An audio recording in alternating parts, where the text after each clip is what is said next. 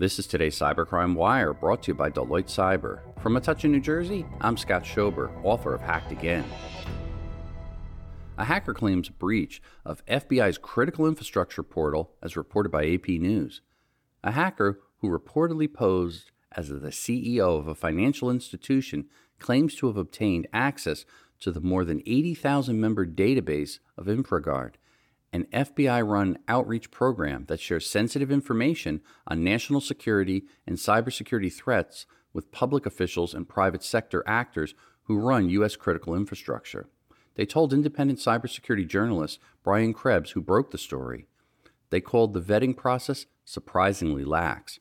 The hacker posted samples they said were from the database to an online forum popular with cybercriminals last weekend and said they were asking $50,000 for the entire database. The FBI declined to comment. Krebs reported that the agency told him it was aware of the potential false account and was looking into the matter. InfraGard's membership is a veritable critical infrastructure who's who.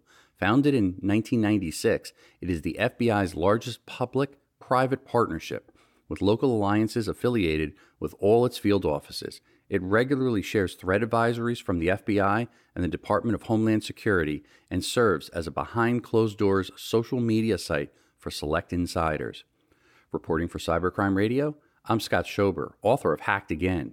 New every weekday, the Cybercrime Wire is brought to you by Deloitte Cyber, a worldwide leader in cybersecurity consulting. To empower your clients with understanding and trust for a cyber-powered future, visit Deloitte.com/cyber. For more breaking news, visit cybercrimewire.com.